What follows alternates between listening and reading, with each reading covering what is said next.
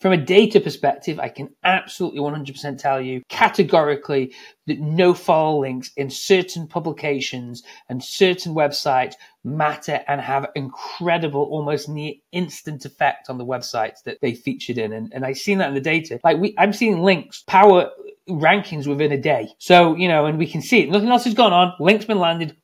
Huge impact. And in some cases, going from way down in the SERPs to page one. And for various keywords, there's a lot to it. There's more to it than we could possibly probably understand because we're not computer scientists and not based on Google. But I think generally speaking, it works on the fact of quality of page, quality of contact, quality of the content, the journalist, the website, everything. I think the word quality runs out throughout it. So I think more about quality than the actual link being follow, no follow, if that makes sense.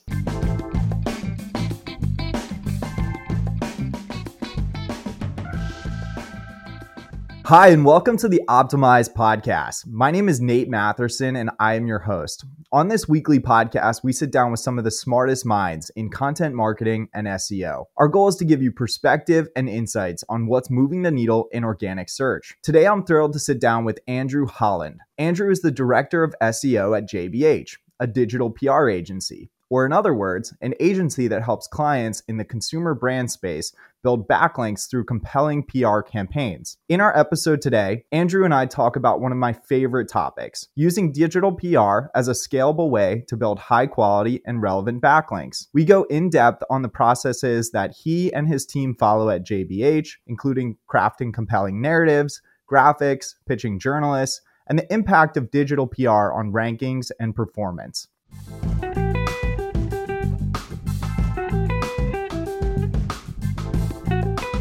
And this episode of the Optimized Podcast is brought to you by Positional. If you don't know by now, my name's Nate, and I'm one of the co-founders of Positional. And I'm really excited to announce that we just launched our content analytics toolset. This has very quickly become my favorite feature. It's one that I've wanted for the last 10 years, and it's really effective in identifying which pages on your site users might be having a low quality experience on. What we do is we track metrics like scroll depth, bounce rate, and time on page to score your pages, and then allow you to go deeper to see where within a piece of content, for example, which paragraph is causing people to leave, or where, for example, you might want to add a call to action within that page. This tool set is called Content Analytics. It's our newest feature. I'm stoked about it, and you should be too.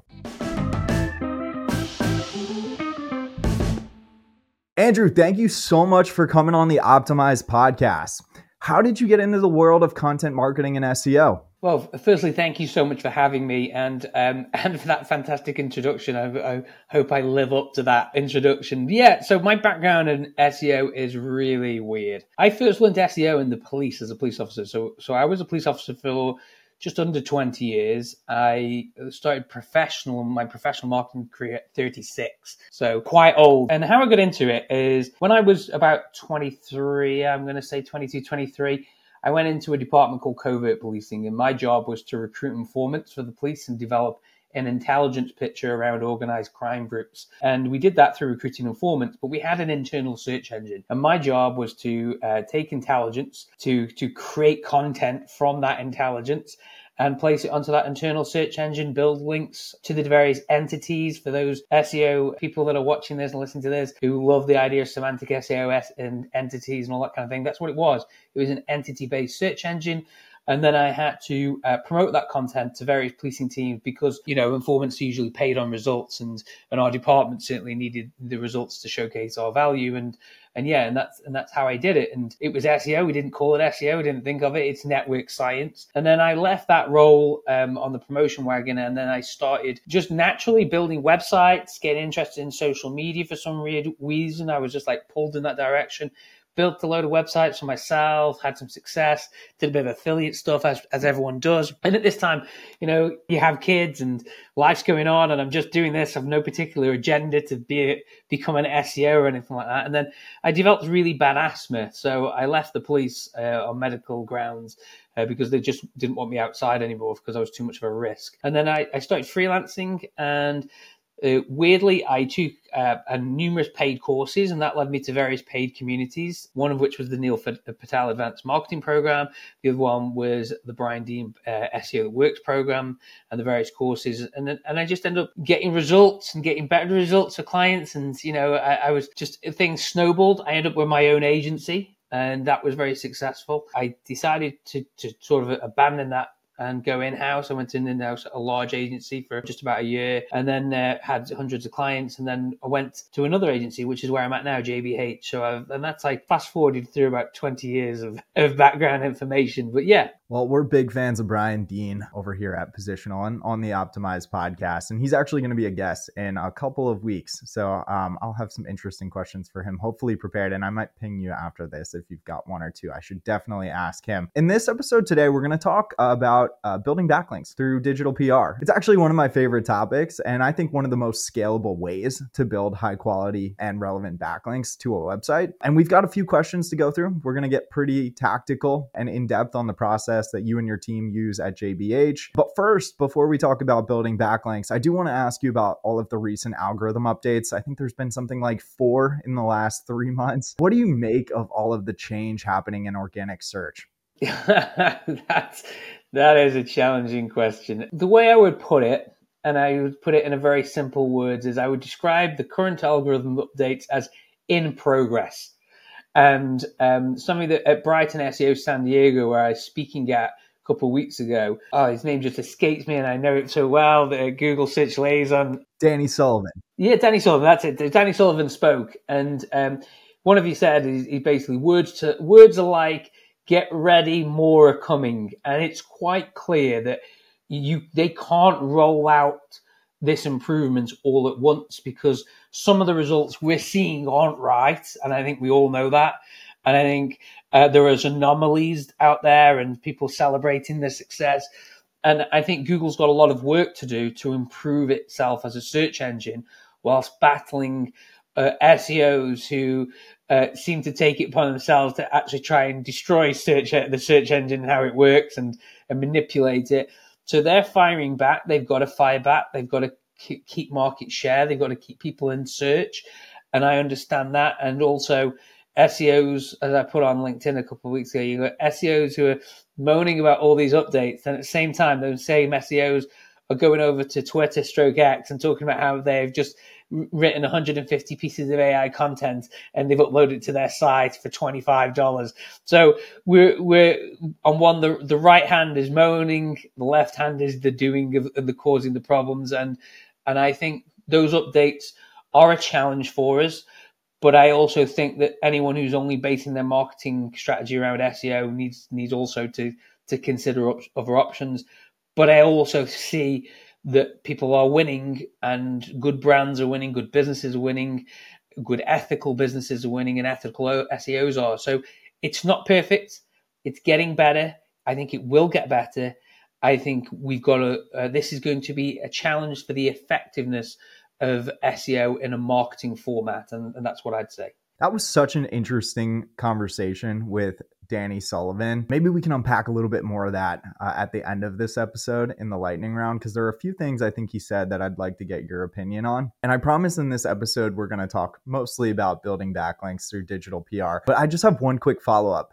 Did you see recently on like Twitter and LinkedIn that byword case study just go totally viral about like casual.app and like the AI generated content strategy they use?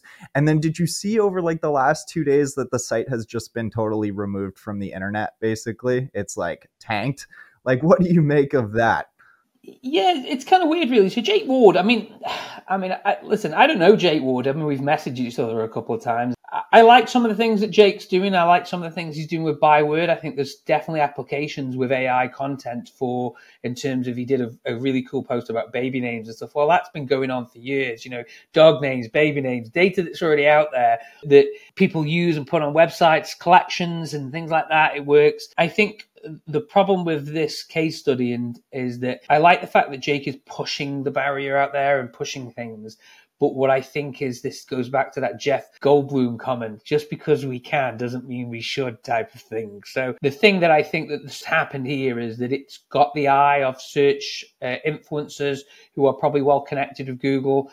And also you've got a victim. And this is something we don't talk about with Black Hat SEO in terms of, or affiliate SEO or any kind of SEO tactics, is that we manipulate search. That's what SEOs really obviously do, or tried to do. They manipulate search so to benefit themselves or a client, but it comes at a cost to somebody else because there's always a ranking issue. And what happened there is Jake used the words heist in his post. And then basically there was a victim who came online and entered the conversation. And that changed everything because all of a sudden we've got a crime and a victim. And Jake's openly bragging about how he'd done it. And it's a bit like a bank robber bragging about how they broke in to the police. And it's a very interesting story. I am not anti-AI content. In fact, I'm very pro-AI everything. But also I think it brings up the conversations about responsibility and ethics. And also I think the traffic was junk for causal because, you know, you've stole traffic, but it's got no meaning. And I refuse to believe any of that traffic added any value, any significant conversions. So, you know, I kind of think it was a wasted exercise, but good for the brand of Byword because it got tons of views and attention. But equally now that's probably burning them a little bit. So, yeah, it's a tough one.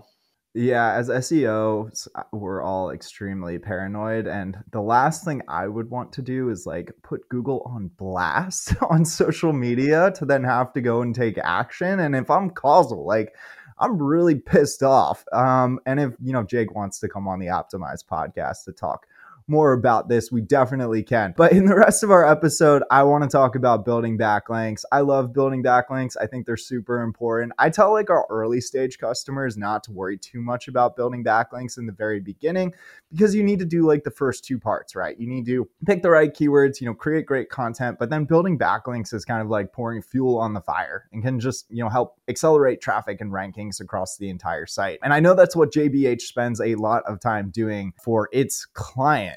My first question I have, JBH, they describe themselves as a digital PR agency. Is digital PR just a fancy way of saying link building, or is there something more to this? Yeah, I mean, they describe themselves now as a digital PR and SEO agency, but yeah, this is quite a deep subject. So, I mean, it's something that we can unpack if you want. And we're going to unpack it. Okay, I love it. So we've got the broad subject of publicity, haven't we? And publicity's been around for a long time. And publicity is very effective to get the word out about your brand and tell people you exist.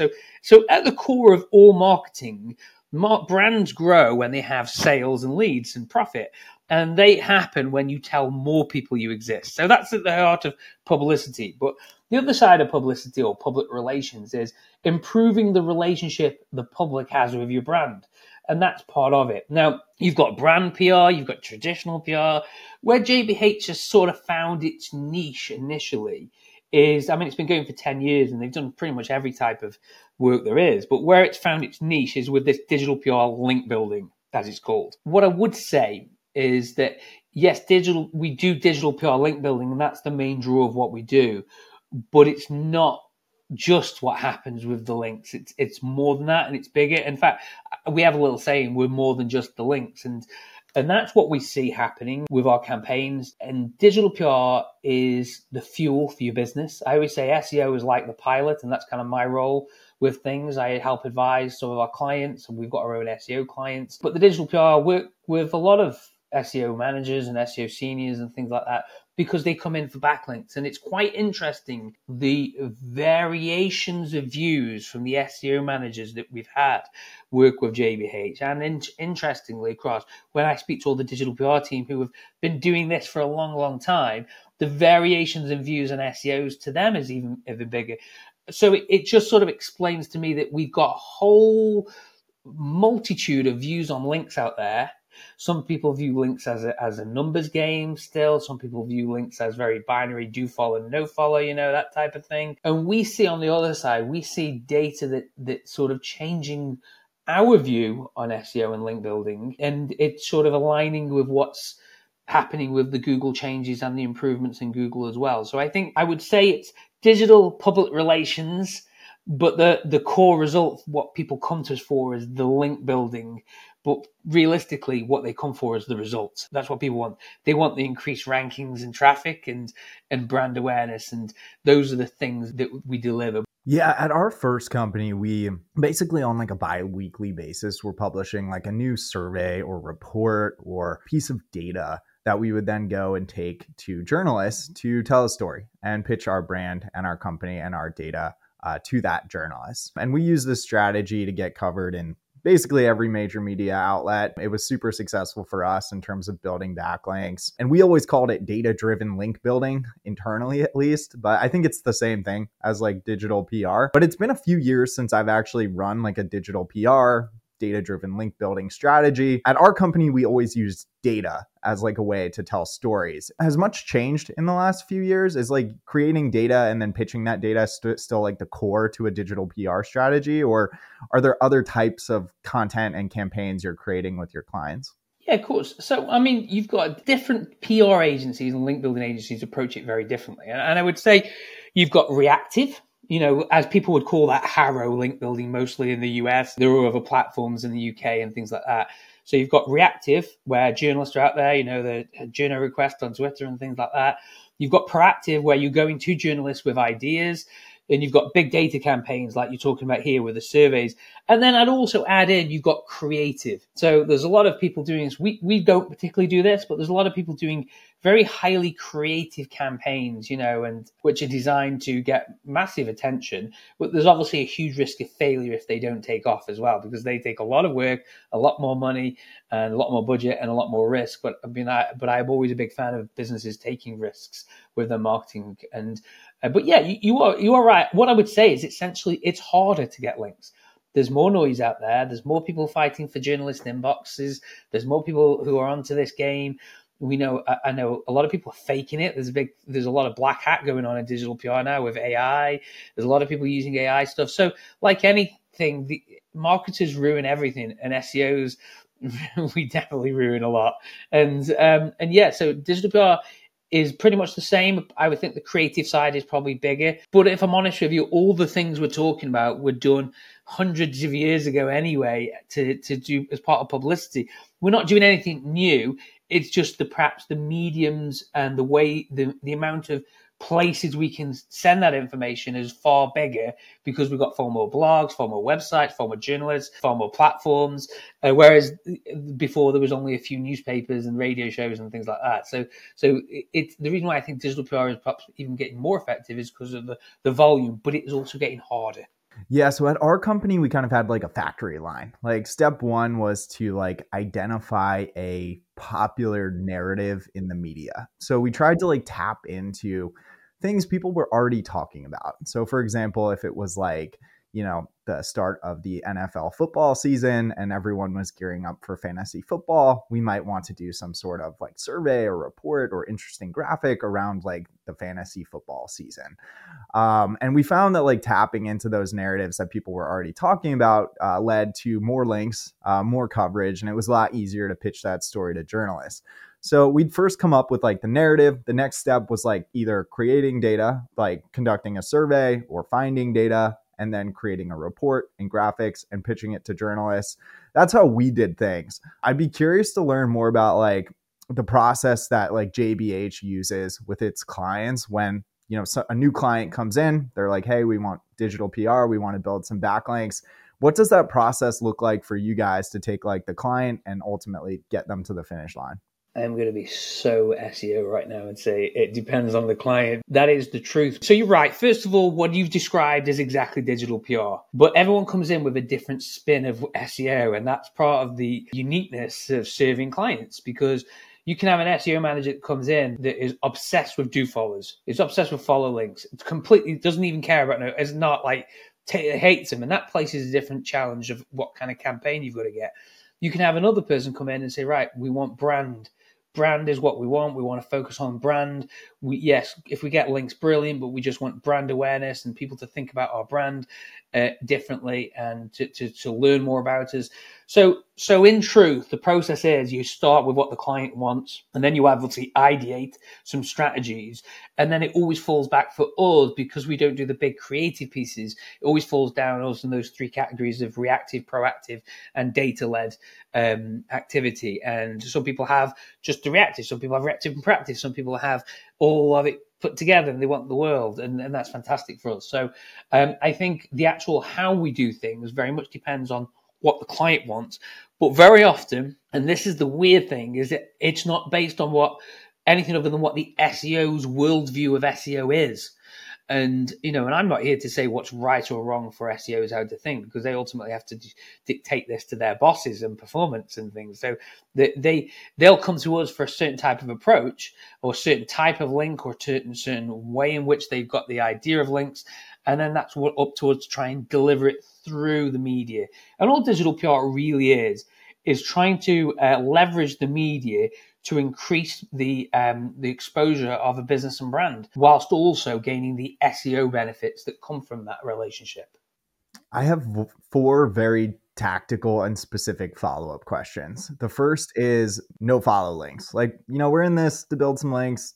I like do follow links. I personally don't mind no follow links, but in your opinion, do you think no follow links are still somewhat valuable to build through a digital PR strategy?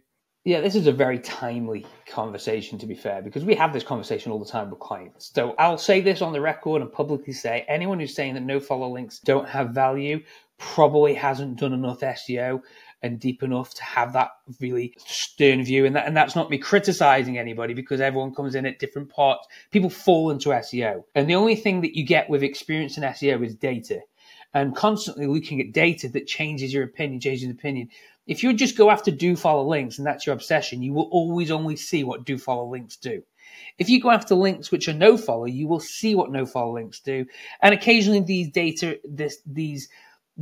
things happen. I'm in the really privileged position of working as an SEO inside a digital PR agency. So I get to see all the data. And I can tell you uncategorically that no follow links, when they come from certain websites, have power. And it's more than just the no follow. It's the page. It's the page, the quality, the journalist, the website. There's so much more than just the links. And I know Google come out and said links aren't even in the top 3 ranking factors. And I thoroughly understand where they're coming from, because it's not. There's far more going on with links than just follow, no follow. And we kind of, as human beings, as SEOs, we're trying to pull this down to its core part and understand that Google is a ridiculously complicated machine. So if we break do follow, no follow down, if something Rand Fishkin said years ago, in fact, it was about 2 years ago when he talked about the power of brand mentions. Now, brand mentions for me are the new backlinks. And that's what somebody actually said at San Diego recently, a language, an LLM expert. And the reason why I think what's going on here is, if Google gave the power of do follow, no follow, I say, to SEOs, we could manipulate the web. And that's what's been going on a paid basis. Well, that's giving the power of Google's product to SEOs and in-house SEOs and freelance. That's a pretty powerful thing. What I suspect happens is Google has the right to ignore the no follow attribute and do what it likes with the links. And it does that generally based on the source and a range of other page quality factors that go into this mix. From a data perspective, I can absolutely 100% tell you categorically that no follow links in certain publications and certain websites matter and have incredible, almost near instant effect on the websites that they featured in. And I've seen that in the data. I'm seeing links power rankings within a day. So, and we can see it. Nothing else has gone on. Link's been landed. Huge impact on the lead. And in some cases going from way down in the SERPs to page 1. And for various keywords, there's a lot to it. There's more to it than we could possibly probably understand, because we're not computer scientists and not based on Google. But I think generally speaking, it works on the fact of quality of page, quality of contact, quality of the content, the journalist, the website, everything. I think the word quality runs out throughout it. So I think more about quality than the actual link being follow, no follow, if that makes sense. Totally. And you've stolen tactical questions 2 and 3, but I want to touch on them really quickly.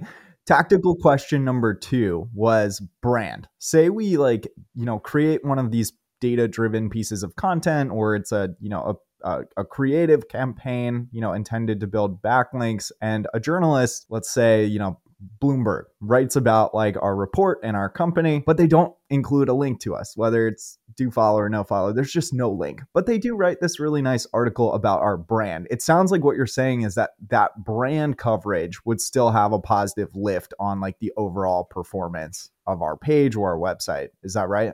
100%. And there's loads of reasons for this. And so I think it was Brittany Muller, I'm pronouncing the name right. I'd have to go and try and find the name. But at Brighton SEO San Diego, she made a point where she said brand mentions are the new backlinks. And she talked about this because the LLMs are trained on the biggest websites in the world. And if you can get featured as a brand mention on those websites, they're going to be consuming your data to understand who you are. From a semantic sort of entity-based SEO side of things, Google wants to know who you are.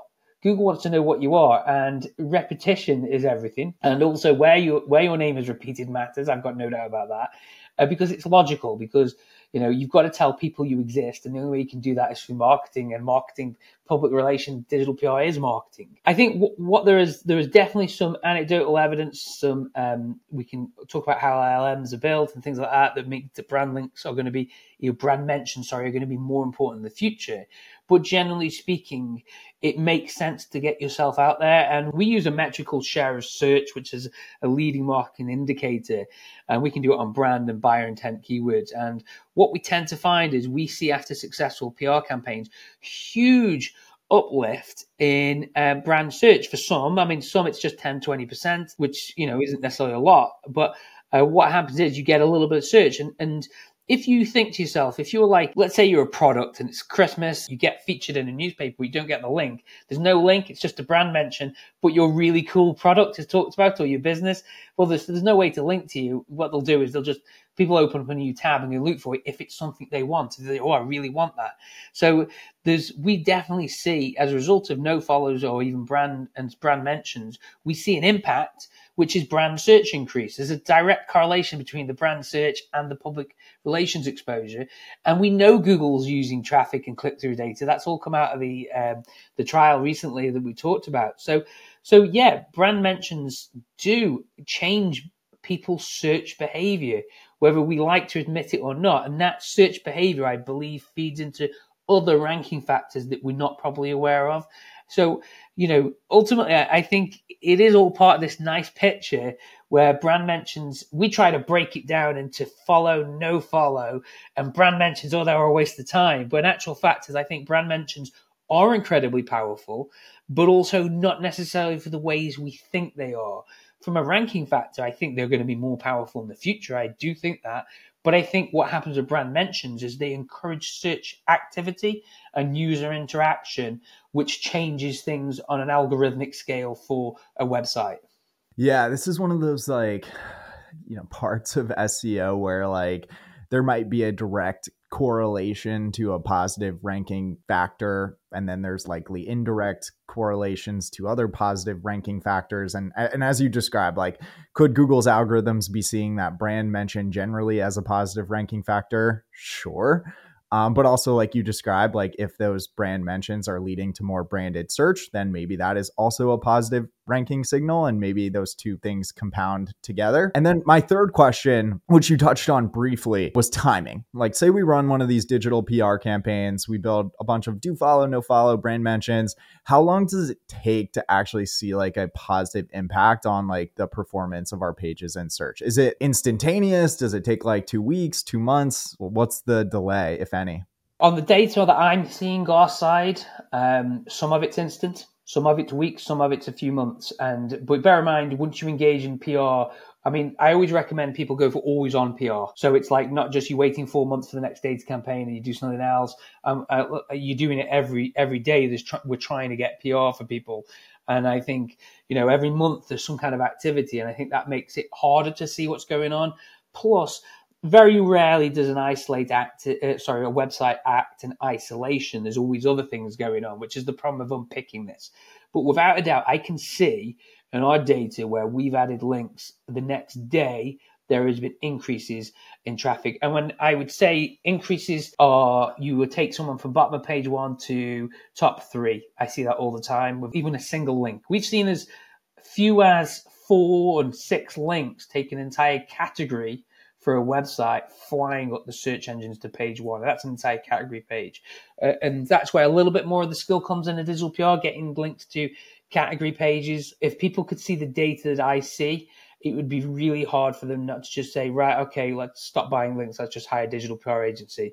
But then we also know that digital PR agencies buying links. So it's like we don't have that approach. We have a publicity first approach. The objective is to get publicity for businesses.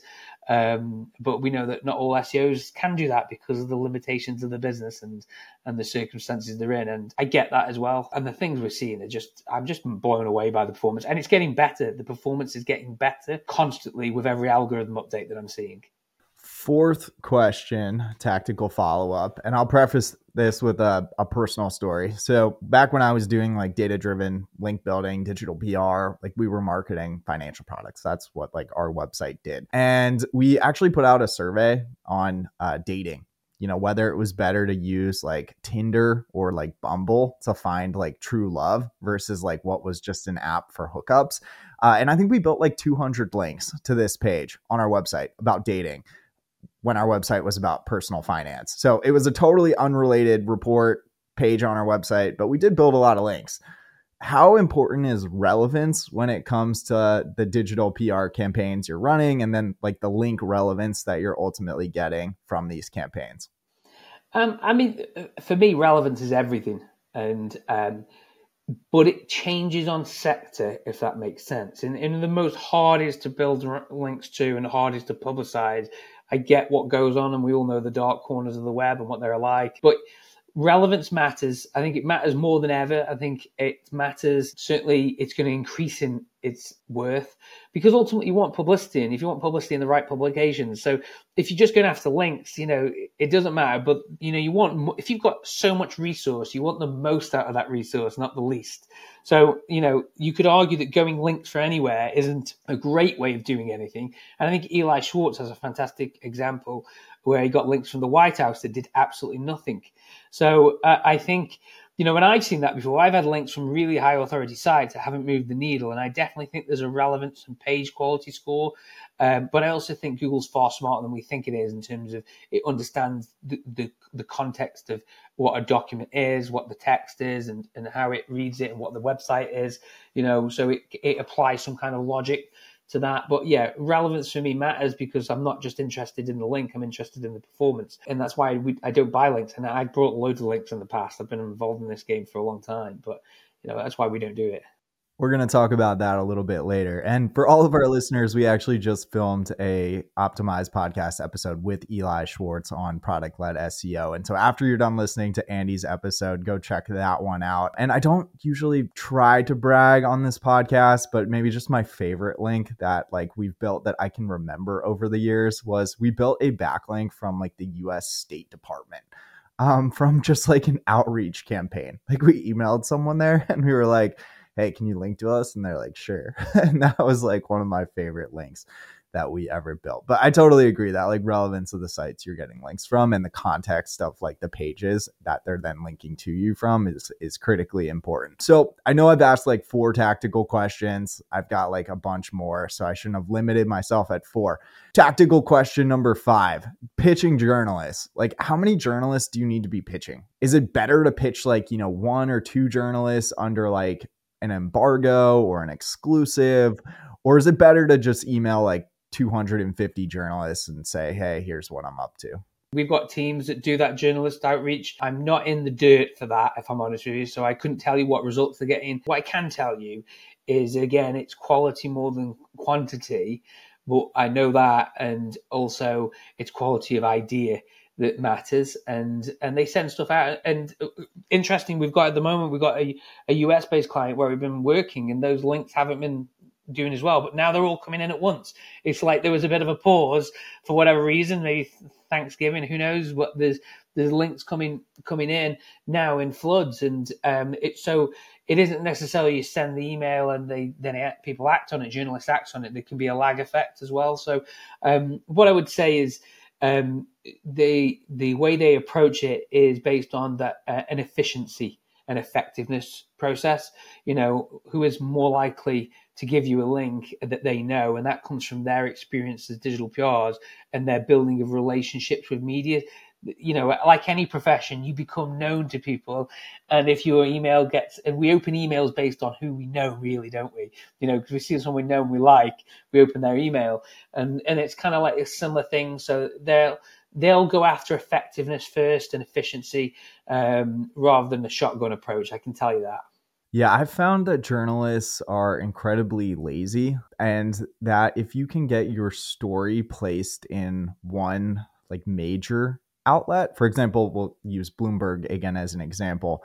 If you can get your story placed in Bloomberg, like odds are there's like 20 or 30 journalists every day that need to write something, and they will just go and write the same thing that Bloomberg did. So we found that like getting that first piece of coverage was the hardest, and then it just kind of would often snowball from there. And when we were pitching journalists, we found that like the bar for sending a good email is actually pretty low. And in that email, you want to make it as easy as possible for the journalist to write about your story. So give them like the key takeaways, like the graphics, kind of everything at once, like a silver platter of like, here is that story you can write in 25 minutes. And that's what we found would often work the best. Like a lot of times I'll see companies like do these digital PR campaigns with these very in-depth, like heavy narratives and stories. And we just found that never worked. Like journalists want like the quick hitters, like bang, bullet point. That's really cool and exciting. I want to write about that. I don't actually want to read like a 25-page report and try to figure out what that interesting thing is to say. Anyways, sorry. This episode I've told like more like personal anecdotes than most. So hopefully our listeners find this somewhat interesting. I do want to go back to the last thing you said, like about buying backlinks. And you said that like a lot of digital PR agencies will do this. This is not something that like JBH does. Does buying backlinks still work? Is it still effective in 2023, soon to be 2024? Buying backlinks in 2023, what left we've got of it, and 2024 onwards. If you're buying backlinks, I think there is a question that has to come first. Why are we buying backlinks? That's the first thing. Why are you as an SEO signing off a backlinking budget? And that's the very thing you have to unpack. And that raises a load of questions. Okay, because we can't earn them. Okay, so why can't we earn the backlinks? Or are we doing it for an efficiency measurement?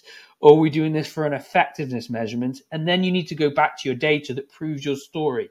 And almost 9 times out of 10, I'll tell you my experience. I've signed off 6 figures of backlinks. I've seen the performance of buying backlinks. In fact, we've got a client right now who spent $50,000 on buying backlinks, and the rankings did not improve. And we've worked with mega brands that have come to us in NDAs and say, yeah, we buy backlinks. Many people put their hands up and say they've done it. Like you talked about your story on a previous podcast guest. And I think the issue with buying backlinks is there's a rhetoric around buying backlinks. So why do you do it? Is it because you think there's a volume game attached to buying links? Or do you think that it's an effectiveness thing, so we go and get them quicker? And all those things that people talk about, when you actually unpack them, are actually a bit mythical. Yes, buying backlinks, getting a backlink can work, but it's not going to be as effective. And certainly, I don't think it's an effective use of budget, because at the end of the day, every brand, I'm going to talk about brands, not publishers and things like that, but every brand or business wants to grow, and you only grow when you get sales and increase your profit. And if you want to increase your sales and increase your profit, you've got to spend every penny of your SEO budget effectively. Now, I had to block someone on LinkedIn the other day who told me that they spent $10,000 or £10,000 actually it was on a link. And I thought to myself, in a newspaper, I thought, really? You couldn't get that link through publicity? Are you kidding me? Because I could think, I know which link he was talking about, and I know which website. I was like, that would have been easy to get a link for. So why didn't you? Is it laziness? Is it you don't want to hire a digital PR agency? Is you don't believe in it? Is it because you've got some kind of game against you versus Google where you want to kind of do this a different way? Are you using your budget to the maximum? And when you get past that, why people are buying links, that opens up a whole load of issues. And at the end of the day, you've got so much budget. Your budget should all be geared towards the same goals of marketing, and that should be to tell more people you exist.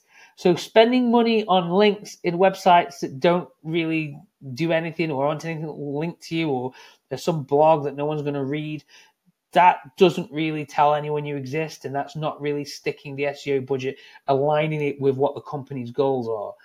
If you're going to though go and spend 10 grand on a link in a publishing outlet just because you can get that, well, if I'm honest with you, you'd probably best off spending it on an advertorial, one that probably will sell your goods and for the same price. And I also say you're going to spend 10 grand on a single link or 5 grand or whatever it is, these crazy prices that are going on about out there. I would also argue, well, that's a really inefficient way of using budget as well, whereas you can use publicity. Now, the comeback from this is that people always say to me and argue with me online and say, well, there's no guarantees with digital publicity. And that's right, there isn't. And that's why you hire professionals and they do their best to get you the work. But there's no guarantees in anything. But what I can guarantee is you'll have people trying to get you as many links as possible, trying to make your business have more awareness. So I just say to anybody who's buying links, you've got to unpack the reasons why, and 9 times out of 10, they aren't valid reasons. Maybe there's some sectors there are where link buying is part of the culture and everyone's buying links in this culture, but that's not the same for the rest of the internet. And, there are reasons why people buy links, and the legitimate reasons. We know that. Google even knows it. There are people buying links, and sorting out affiliate deals with products and newspapers. We know that. And I'm not really talking about that because it makes sense to negotiate some kind of fee to get you on the number one best Christmas toy present ideas newspaper. That's a very different talk and conversation than buying links from some link seller at a case of spending, 10 grand a month with a link seller to get some guest blog somewhere. And it's a different conversation than tactically. But I always go back to that. Okay, buying links, if buying links is people's default, you need to ask yourself why, and could the budget be spent better elsewhere? And normally the conversation, if you've got enough experience in marketing, say, well, yeah, we are better off spending it elsewhere. I totally agree. $10,000 or even $5,000 for a link, a single link, is an incredible amount of money. And yeah, we've always found that it's just not worth the cost, because if you create one of these digital PR stories or campaigns or pieces of content and it goes viral, you can build a couple hundred links if it does really, really well in the media. And so any one given link for $10,000, dang, that's a lot of money, especially before Christmas. That's what he said. That's what he wrote online. I mean, I haven't got the comment because I blocked the guy and deleted it because he was annoying me. But the issue, I think, is that I'm on your camp in terms of it's all about having the most effective and efficient use of your budget. And I don't think that's buying links. I think buying links, if people are buying links, and the link vendors will all hate me, and I'm sure they will. But if you're buying links, I question now in 2023, 24, are you really in SEO, or are you in SEO from 2010? Because there are more efficient ways to do things than what you're doing. And that's really me putting some, I think the kids would call it shade on link buying. But, it's nothing to be proud of. It comes with risk. It doesn't come with many gains. So I'm kind of totally against it. Yeah, at the Brighton SEO conference, I actually met a guy, I'm totally forgetting his name and the company, who operated a link buying marketplace. And you logged in, you picked out the links you wanted to buy, you set the anchor text and you moved on. And I'm what happens once someone from Google registers for an account? Does that just blow up this entire thing? I don't know. But Andy, it's totally fine if the link brokers and vendors hate you. I don't think they matter too much anymore. I know them, they're my friends, so I can't say anything. Everyone's one big SEO community. Yeah, the SEO community seems to be very pissed off at each other this year. Maybe that's my biggest takeaway from 2023 is everybody's just pissed off at everybody else. But I guess maybe it's always been that way. I have a couple more questions I want to ask before we get to the lightning round. LinkedIn, you've crushed it on LinkedIn lately. You crossed 50,000 followers. Congrats on that. What's working on LinkedIn? How do you come up with fantastic content to post to LinkedIn? Okay, so the short answer is, and I have a course that I'm selling, which is like everyone does. And to be honest with you, the reality is I could grow that following a lot bigger. There's no doubt about that. I haven't done. There are post formats and post types you can put out there that will grow your following. I'm not actually bothered about the numbers. I mean, I'll brag about it like everyone would do. I'm happy. It feeds the ego. It's not about the numbers. It's about the value and the quality of those links and the quality of those followers, I should say, and what they've done for my life and my career and my network. I'm not a rich man. But I'm a guy who less than probably 9 years ago was stood in the pouring rain in a street somewhere in Stoke-on-Trent, having to scrap with some drug addict or drug user who was trying to stab me with a syringe. That's the reality of my life 10 years ago. And I've seen every part of the most horrible nature of life. So to come to work, to log onto a laptop and talk about SEO and marketing is like amazing, let alone to go on to speak at events like San Diego and stuff. So I owe a lot of that to LinkedIn. I owe a lot of that to my community that I had on Facebook and all those other places before that. All I've done with LinkedIn is share my thoughts every day. And every day, it's, just the same as you don't get told to brush your teeth. I don't need to go and think to myself, am I going to share today? My job is to go out to the market with my ideas and my thought processes and my thoughts. Some of those get applaud. Some of them get very little likes. The algorithm takes care of it. The algorithm rewards things. And a lot of it doesn't get read, and not a lot of it is great. But the idea is every day I go out there to give people an option for thinking differently. Now, and that's it. That's my game. An option for thinking differently. Should we be posting on LinkedIn every day, or is it better to post like every 2 or 3 days? It depends on your goals. And my goal is to give people options to think differently daily. And I'm a big believer in frequency, and I'm a big believer in sending content out there daily. And it's only helped my career. It generates leads. It clearly does. Otherwise, I probably would have stopped it a long time ago. But I posted hundreds of posts and no one barely anyone reacted. I've been doing this for a long time, long before everyone came off Twitter to come on LinkedIn and was doing those. These are my blog post templates that made me 7 figures, but we all know didn't. It's all the slide decks and all the copywriters that have come across and the freelancers. Because long before that, I was posting daily and people were not interacting. I was still getting leads then.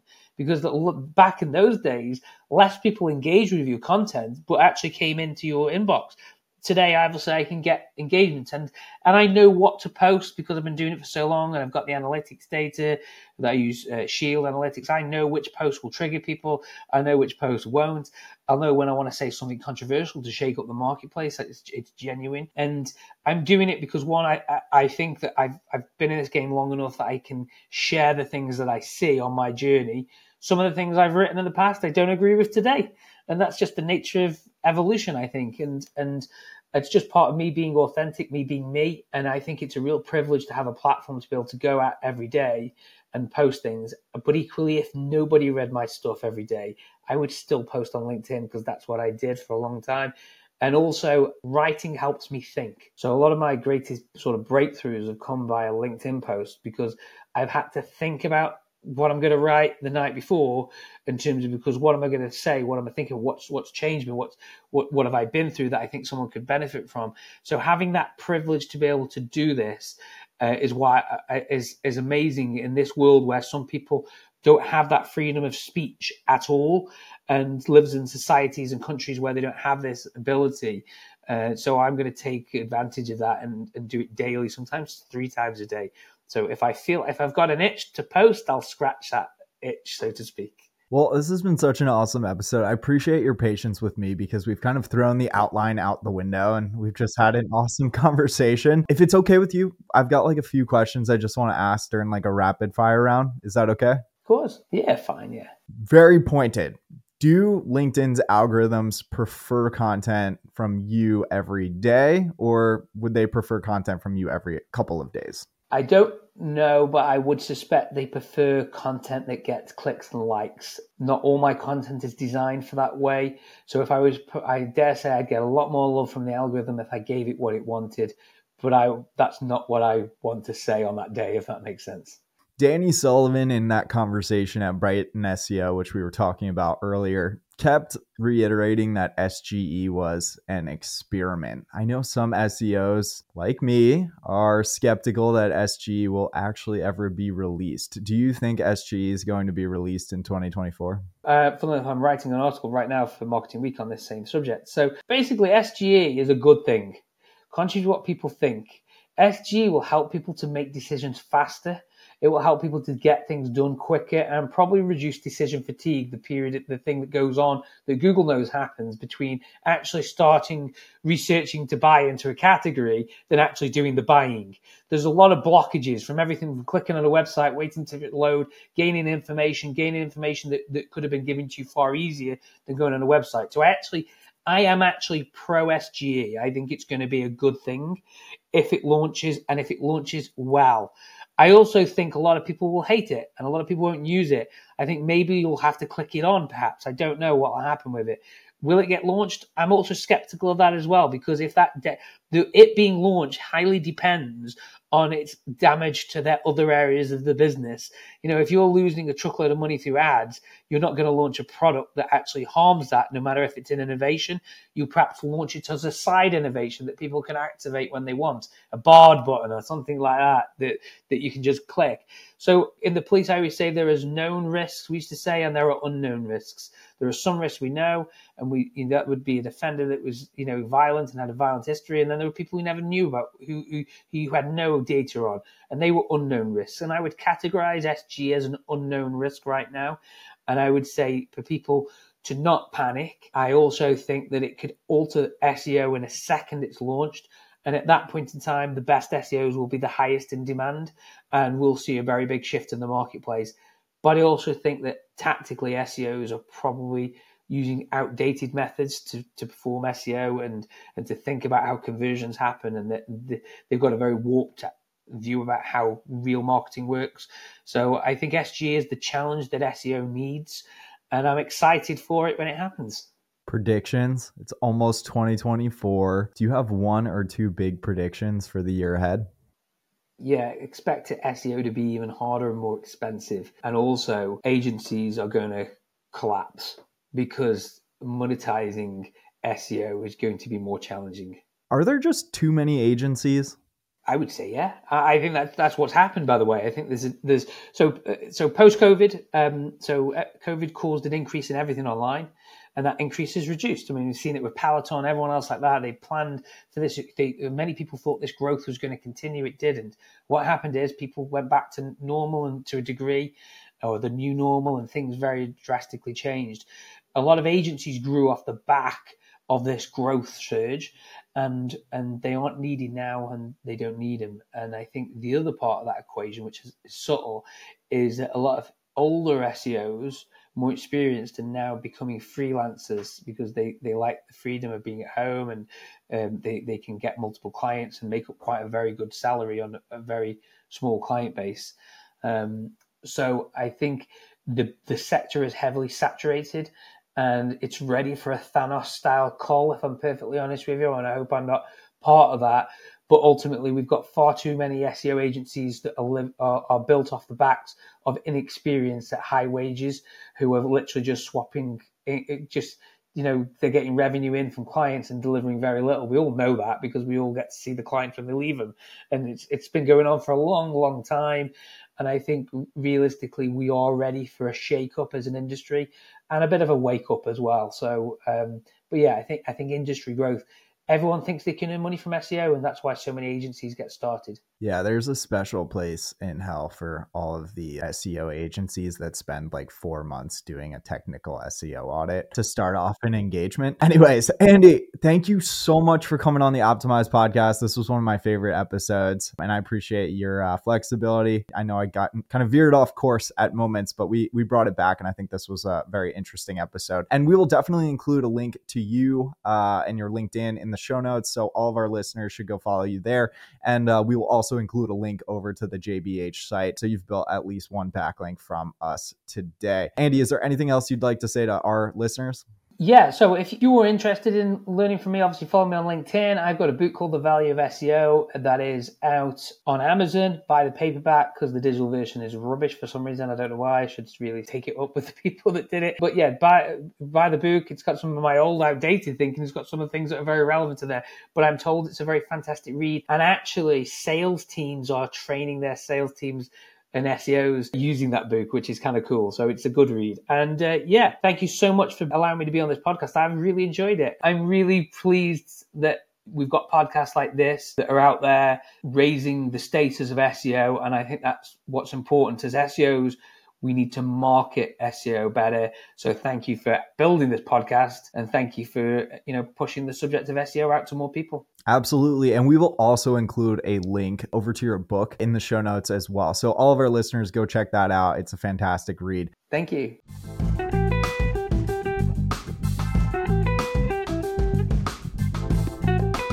This episode of the Optimized Podcast is brought to you by a special sponsor. If you're anything like me, you've probably got a lot of content that's not very well optimized, and it can be a total pain in your butt to optimize it and ultimately get it to rank better in search. And that's what Positional does.